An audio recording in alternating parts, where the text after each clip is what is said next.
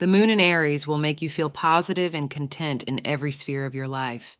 This transit will turn your fortunes around and show you the path to come out of a pressing problem.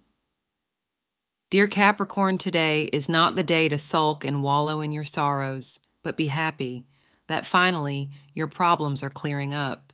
For some, all your efforts at finding a solution to a long-standing legal issue finally comes to fruition.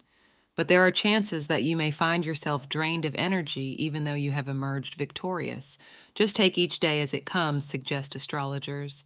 5 p.m. to 6 p.m. will be your luckiest hour of the day, and the color maroon will be lucky for you. Today you really feel like curling up with your partner, turning off the phone, and just spending time together. Your schedule and responsibilities may not allow for this, but it doesn't mean you can't call in a little late to the office and have a few extra moments with your beloved. These are moments you will both cherish. Thank you for being part of today's horoscope forecast.